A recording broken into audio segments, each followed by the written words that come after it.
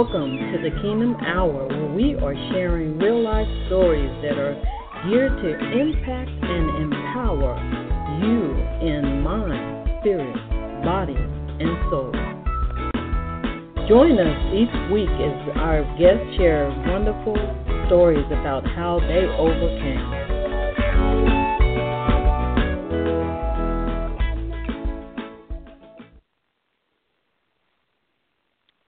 Good afternoon, everyone. My name is Donna, Ghanney, and I want to welcome you to the Kingdom Hour, where we are sharing real-life stories that impact spirit, soul, and body toward experiencing the kingdom of God. And, of course, that is with our Lord and Savior, Jesus Christ. We have a guest with us today by the name of Dr. Nathan Slegers, of whom is a professor at George Fox University in Oregon.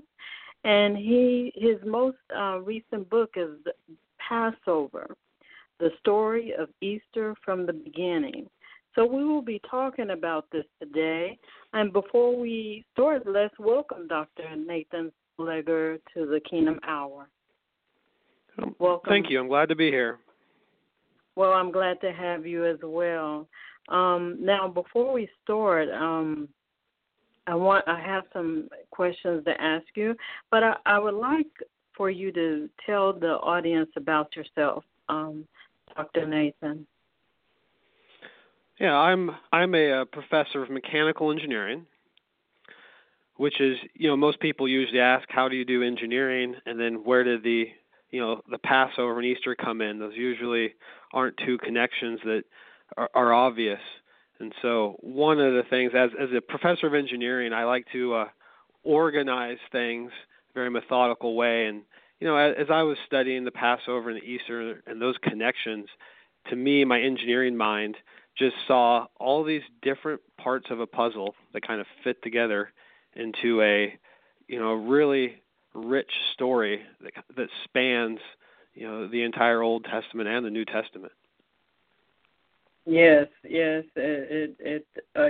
definitely need both the Old and the New Testament to get the full picture.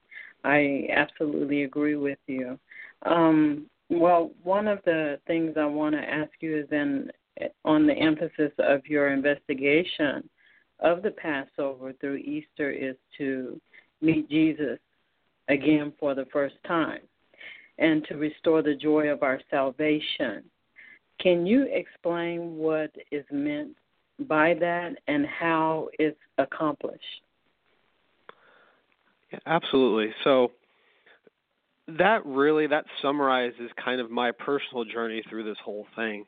It started, I would say, about 10 years ago. We had a Messianic Jewish rabbi come to our church, just describing the connection of the Passover and how that relates to Easter and the overall meaning. And as he went through and told some of the stories, and we went through some of the scriptures, I really saw the story unfold that I had known most of these details personally for a long time. Growing up in church, I would have known all these, and most listeners will probably recognize many of the details. But when I saw it as one story, I felt like I was essentially meeting Jesus again for the first time. And what I mean by that is there are lots of things. Once we know something, and we've known it for a while, if you've been a believer for decades, we know the facts. We also know our relationships, with others, with Jesus, with God, all those things, even places that we know for a while. At some point, they become so familiar that, for lack of a better word, I would say they sometimes become almost stale. Yeah. And there's always a value in going back and looking at those to refresh our perspective. And that's what I mean by, going back, and Easter's a great time to go back and look at this whole story and Jesus again for the first time. And I compare this to, if anyone who's been married for a while, I think that's a good analogy. I've been married for working on 16 years now, and you can always remember when you meet your spouse for the first time. That's a kind of a pivotal point in your life. and there's lots of thoughts that go through your mind, and you definitely remember that. You also remember when you first became saved. There's that transformational relationship for that first time. But even with a marriage, like after 16 years, you're so busy with your kids, your jobs, you see each other all the time, but you don't really get to explore that relationship as much. And both my wife and I travel quite a bit, and I've noticed that once we're gone for a week or so from each other, we still talk on the phone. But when you come back to the airport, and you come home for that time after a week and you haven't seen your spouse, there's something like it reminds me of that first time I met her. You kind of get a refreshing perspective. You remember all these things, and that's what I mean by meeting Jesus for the first time. We can revisit some of these stories that we're very familiar with and look at them from a fresh perspective. Absolutely. Absolutely, and it's a necessity as a believer that we visit it often. You emphasize that the story of Easter, before the resurrection, and consistently told from the beginning. What are some connections between the Passover and Easter that are less commonly known? So when we think of Easter, when that word comes up, or even Resurrection Day, however we describe this, we often will think of, we can tie that back to Passover because of the concept of the Lamb of God. So the first connection we make is one that we're pretty familiar with, is when John the Baptist saw Jesus and said, "Behold the Lamb of God who takes away the sin of the world." That clearly ties this whole idea back to the Passover, where there was a sacrificial lamb when the Israelites were leaving Exodus. And we quickly think of Passover, sacrificing lamb. We go through the mighty acts of the Exodus, the plagues, crossing the Red Sea and leaving. And a lot of times that's where we sometimes stop. I mean, those are great events, big landmarks. But there's so much more connections to this Easter, which happened just after a Passover time in Jerusalem, and this very first Passover. Going back even further, some of the other connections that we sometimes miss is, even with Adam and Eve. This is when they sinned, the first thing they did was try to cover their nakedness with fig leaves by the work of their own hands, and God wasn't satisfied with that, and He replaced their man-made garments with garments He made by shedding blood of an animal. So we get from the beginning, there's this connection to Passover and something that's going to happen later at the resurrection and that Easter time. Going forward even further, we have the story of Isaac. Very similar parallels. The sacrifice of an only son who was obedient to death. If you read the details in the 21st chapter of Genesis, he even carried the wood for the sacrifice on his back, similar to how Jesus carried the cross to his sacrifice. Those parallels. Those are commonly known, but I think as we move even further, there's some of the less common stories, such as Joshua. When you think of that first Passover before the Exodus, one of the next occurrences of a celebration of the Passover was when Joshua brought the Israelites into the Promised Land. There was a Passover at Gilgal. And there's these interesting connections between, when we think of that first Exodus, the whole point was to bring the people out of slavery and into the Promised Land. That was the promise God made. And one of those small details that we often forget when we're going to the story is that didn't happen yet at the time of Joshua. They did leave Egypt, but Moses never got them to the Promised Land. There was a law given. They were in the desert for 40 years. There's a lot of events that happened, but that fulfillment of redemption hadn't been finished yet. And then when we get to Joshua, it's not the law that Moses gave that brought them into the Promised Land. There's this other person named Joshua who, just like Moses, brought them across a body of water that was miraculously parted, in this case the Jordan River, instead of the Red Sea. They got into the Promised Land also at Passover time, and they celebrated that Passover. The reason that connection, I think, is really significant to me is, the name Joshua in Hebrew is Yeshua, which means the Lord is salvation. Yeah. And when we get to Jesus' name, it's the same name. Yeah. Jesus' name would have been Yeshua if we don't look at it in the Greek. And so you see this illusion that says it's not the law that's going to save the people, bring them into the Promised Land. There's going to be this future Yeshua who will actually complete the act, and that points right back to this final Passover and then the death and resurrection in Easter. And one further connection, as we keep going through, there's another one that I really appreciate that is very rarely pointed out, and it's the story of Ruth. Ruth is a continuation, and when I bring up Ruth and the Passover and Easter, people, the first question they bring up is, well, there's no Passover in Ruth. And it's true that the word Passover never explicitly appears. But Ruth, that story is intimately tied to the Passover in a couple ways.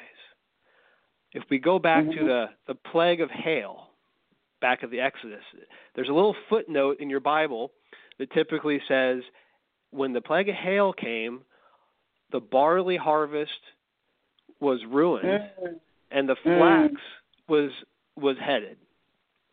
And so it's just a little note, but the Passover is a spring holiday, and it always occurs as the barley harvest is ripening. That would be the first fruits of the year. Well, when we go back to the story of Ruth, it doesn't say this is Passover, but notice it says it was the barley harvest that was ripening, and Ruth and Naomi are going back. So that clearly says this is Passover time. Passover time. Oh, yeah. Yeah. And it gets even better because that kind of loosely ties the period to we know it's Passover. But remember, Ruth and Naomi, they were in Moab, which is on the eastern side of the Jordan River. So during this time of Passover, just like Joshua and the Israelites, as they were leaving the desert and going into the Promised Land, they were also in Moab. They crossed the same Jordan River at the same time of year on their way to Jericho. So Ruth and Naomi are walking in the same footsteps as Joshua. They had to cross the same Jordan River exactly at the same time of Passover. And that kind of sets the stage. When we look at the story of Ruth, which is a redemption story, it's also a Passover story, and it's more of a personal story, not so much of the details of Passover, but it's showing you what does the redemption through Passover, what is it supposed to achieve? And we see that relationship through Ruth and Boaz, and it's this future story of what Jesus is going to achieve at his Passover and his Easter. It's more of a story about relationship, redemption, rest, and the relationship that's achieved through redemption. So that's just some of those things that I think are often missed when we look at those. And it tells such a rich story that really highlights what the point of Easter is. Yeah, I mean, because even as you read Ruth, you only pay attention to the fact that it is, just like you said, it's the time of the harvest, but, you connected some dots there that probably a lot of people don't think about. So why do you think that these connections between Passover and Easter are often overlooked? I think there's a couple of reasons, and one of them is really interesting. That even the name for Easter, like when we think of the name for Easter and Passover in English, they have no connection to each other, right? And in fact, where do we get Easter? Actually, the name comes from a pagan god of fertility, which is like Ostra, and in certain languages, English, German, and Dutch, that fertility god of the spring, which is when Passover occurs, that's what we call, Easter for some reason. But that's only in a few languages. that masks the connection.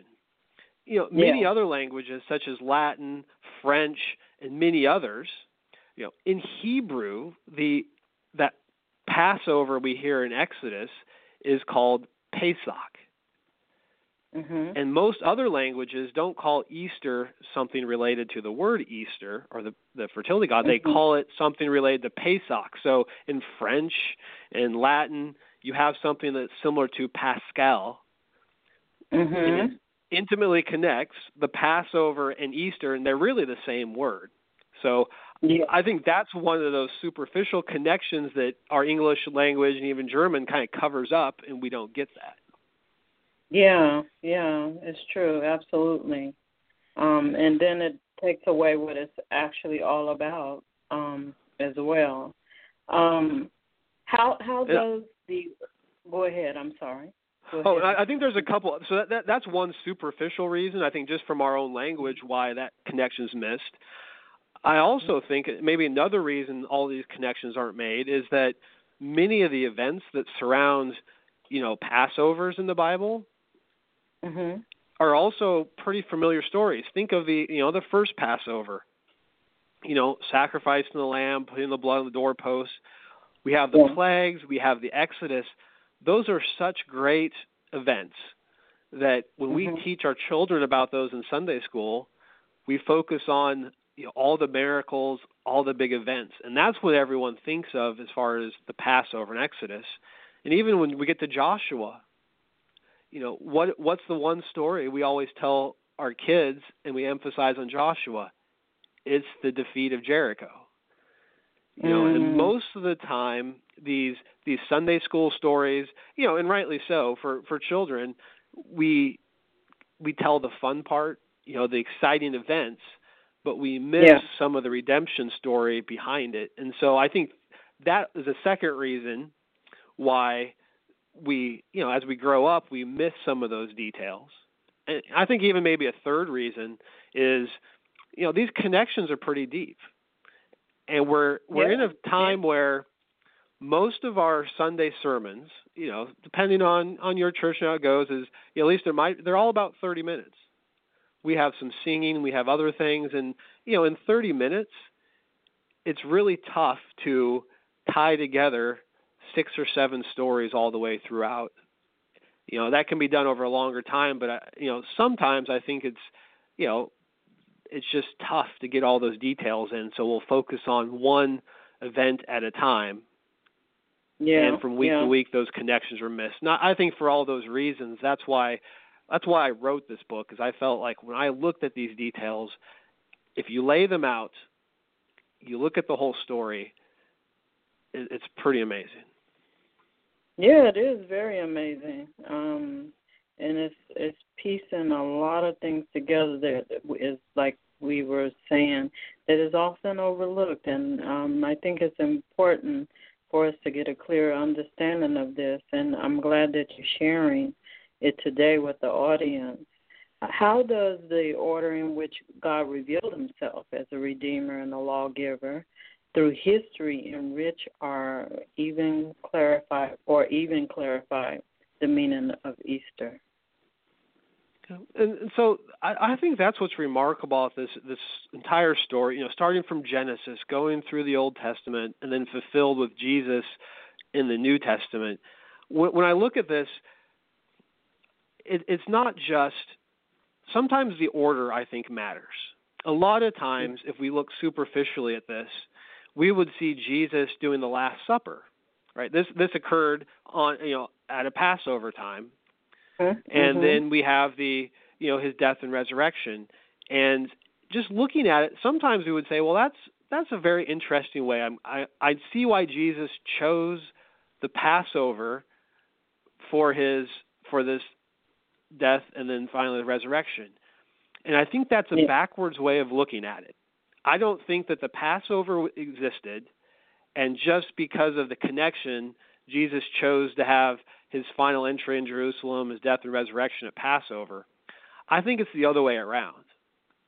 I think that was planned from the beginning. He was always going to have that Passover. He was always going to have his death and resurrection at that time. And I think from creation, all the other events were set up specifically to show what he was doing, why he was doing that, and what it meant.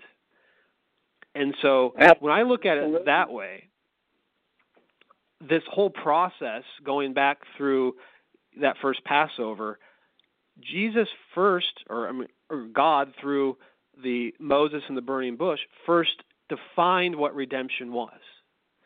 If you read that story, when God is telling Moses about what he's going to do, he specifically says, he uses the word, I am going to redeem my people. I'm going to free them, remove them from bondage. I will redeem them, take them as my people, and bring them to the promised land. That definition of redemption came first, and that sets up everything. And then through the law of Moses and the events that come, redemption was explained. And that's what the purpose of the law was. The law wasn't going to save us. The law wasn't going to bring us into that right relationship. The law was just there to explain redemption for generations so we would understand what our need for salvation. And then finally, as Jesus came, and we have this final Passover, this death and resurrection, that was the fulfillment of redemption.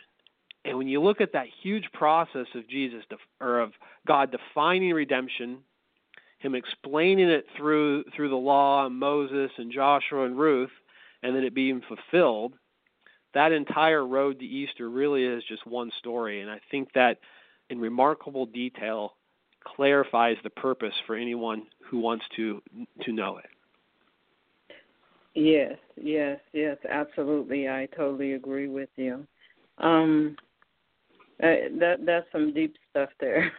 I'll have to go back and reflect on that about the Passover meal as well. So, can you explain how the why behind Easter is more important than the what and its application to our daily life and community now and even back then? Okay. And I think this is the difference between a why and a what. I'll maybe explain what I would interpret that for the audience first is, the why is a purpose behind why you do something. The what is the details. And I would think of a parent-child relationship. When your parent tells you to do something, there's the why. You're going to do it because your parent is your authority and they told you to do it, and you're going to be obedient. So that's the reason behind why you obey. The what is, I'm going to take out the garbage, or I'm going to mow the lawn. Those are the details of what you're fulfilling. And I think when we look at Easter, that connection is also very important, because a lot of times, and I'm very guilty of this too, is we get so focused on the what. The what would be things like, well, what do we call Easter? Since the word Easter comes from, a pagan fertility god, a lot of people are like, well, we're not going to call it Easter. We'll call it, Resurrection Sunday, because that makes more sense. I mean, that's true to what it should be.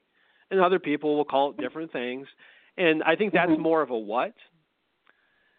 Also, what do we eat on Easter? Everyone has their traditions of, we're going to eat this food for this reason. There's Easter egg hunts. There's all these other traditions which, some people say we shouldn't do those, or we should do those, or they're fine. In the big picture, all those details aren't really important. The traditions that we've created around there, that's not the purpose of Easter or why we commemorate it. There's also arguments about even the fundamental timing. If you go to the Last Supper. And once I really started investigating this Holy Week, its connection between Passover and Easter, I found out pretty quickly that, and this is something I didn't originally know, is most people don't even agree on the actual specific days of that Holy Week. Many people will say that Last Supper was actually a Passover meal that Jesus was celebrating before he was crucified. Other people are looking at the timing of the Gospels and say, well, it was just a regular meal, And when he was crucified on Friday, that was actually the Passover. Was he crucified on Passover as a Passover lamb, or did he celebrate a Passover meal with his disciples and then crucify the next day? And there's a lot of controversy about which day happened. And in the grand scheme of things, whatever day he chose, I'm fine with. That doesn't change the resurrection. Doesn't change that he was tying the Passover together this. And so arguing about a specific day is probably too much into the details and doesn't change the reason behind it. So that's all these what questions don't really matter as much as what was accomplished with the Easter, what was accomplished with his death and resurrection, why did it tie back to Passover, and what was the purpose? And when we look at the whole story, it was, salvation for us all. It's also, when we think back to that first Passover, it's bringing us to a promised land. And that land is not so much the land, not a physical land, but it is a relationship with Jesus. It's a rest and a redemption that's really kind of shown through the story of Ruth, and that's what's accomplished. We're reconciled through. And if we get that part right, the why behind Easter, all the other stuff isn't as important. And I will decorate an Easter egg if you want me to, as long as we agree on the why behind Easter. I will call it whatever name, is common, but I think that the why is the important part. And once that's agreed on, and once we understand that really, I think, highlights what Easter is. And I think for years, I was more caught up on the rituals of what we would do on an Easter Sunday or a Resurrection Sunday. And after looking at this whole story, I realized that redemption story has so much to it, and it accomplishes so much that it makes Easter, that Easter Sunday for me, or Resurrection Sunday, becomes really so much more meaningful than I had thought it was before. I see some of these details in there, like, well, that is so much richer than I had thought. Absolutely. I totally agree with you that if on the why, more so to have a clear understanding of what happened. Why did he do that for us? We needed that atonement because after the Passover, before the Passover, the sacrifice of the lamb that occurred is it's something very important for the body of Christ to just take notice that atonement is what has given us life. And I'm not going to be the one to share the final thoughts for the day. I'm going to ask Dr. Nathan to do that, to share your final thoughts of what you would have to say to the body of Christ, to the believer and the non-believer, those that just traditionally follow Easter. What would you have to say to this global audience now about this kingdom hour as far as Passover and Easter is concerned? So I want to challenge everyone that, as we're approaching this Easter, is go back and take a look at that connection between the Passover and Easter. Look at these familiar stories that you probably know. I kind of outlined these in my book, The Passover, the story of Easter from the beginning, and kind of help you along and say, remember this? This is where it's connected. But look at that story. Do it on your own if you like. And I think the overall goal, what I've really came through for the last couple Easters, is there's these words in the 51st Psalm. David says, restore the joy of my salvation. And the reason I think that's so important is, we've most of us have celebrated 10s, 20, maybe even 50 Easters. And this is maybe a one where we should go back and kind of look and refresh our perspective on Easter. Not that we're finding new things or changing things, but remind ourselves of the purpose behind it, what it accomplishes. And that 51st Psalm was interesting because it came from just after David had committed adultery with Bathsheba.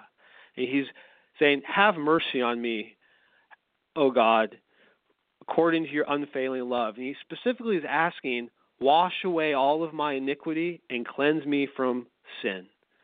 For I know my transgressions and my sin is always before me. It's a very good Passover message, a very good Easter. He's recognizing his sins and he wants them cleansed and taken away. And at the very end of that, he says, restore to me the joy of your salvation and grant me a willing spirit. And as we approach this Easter, take a look at that entire story. Some of those details will probably stand out more to you, and you'll see this overall journey of what it accomplishes. And that's my goal for everyone who looks at it or reads my book is it's not about the facts. It's not about the details or certain dates or traditions. But when you look at it, I hope that whole story will restore the joy of your salvation and refresh your spirit. Amen. And you've been listening to the Kingdom Hour, and our guest has been Dr. Nathan Slegers. And his book that we've been talking or discussing today is Passover, the story of Easter from the beginning. And would you like to share with the audience on how they can get a hold of your book and also to how they can reach you in case they want you to come out and share more in-depth knowledge over the Passover and, the story of Easter from the beginning? Sure. So my book it's available on Amazon. It's also available if you go to our publisher's website, which is comethirstyministry.com. And if you go to the studies page, you'll see many of our books. There's also a free preview of the book there. If you want to look at the first chapter and a half in the table of contents, you can see that freely available from comethirstyministry.com. You can also contact me directly. My email address is nslegers@georgefox.edu. Okay, and so we do thank you for listening to the Kingdom Hour. You have been listening to Dr. Donna Ghanney, the host of the show, and I hope you will join us again next week on Thursday. And I want to thank everyone for listening in, and I also want to say to the body of Christ, we love you, and for everyone out there, we just know that Jesus Christ loves you, and all you have to do is just accept him into your life and learn of him. Find a Bible, Holy Bible teaching church, and get engaged so that you can grow in the Lord. And would you like to pray for us as we close out, Dr. Nathan? Sure, thank you. Father, we thank you for the gifts that you've given all of your community and all of your believers. And we ask you, as we go through this Easter season, to help us remember what you've done, the why behind it, so all of us can have an enriched relationship with you. Amen. Amen. Thank you very much for coming to the Kingdom Hour, Dr. Nathan, and you're welcome again at any time. Thank you for having me. All right. Everyone have a blessed and wonderful day.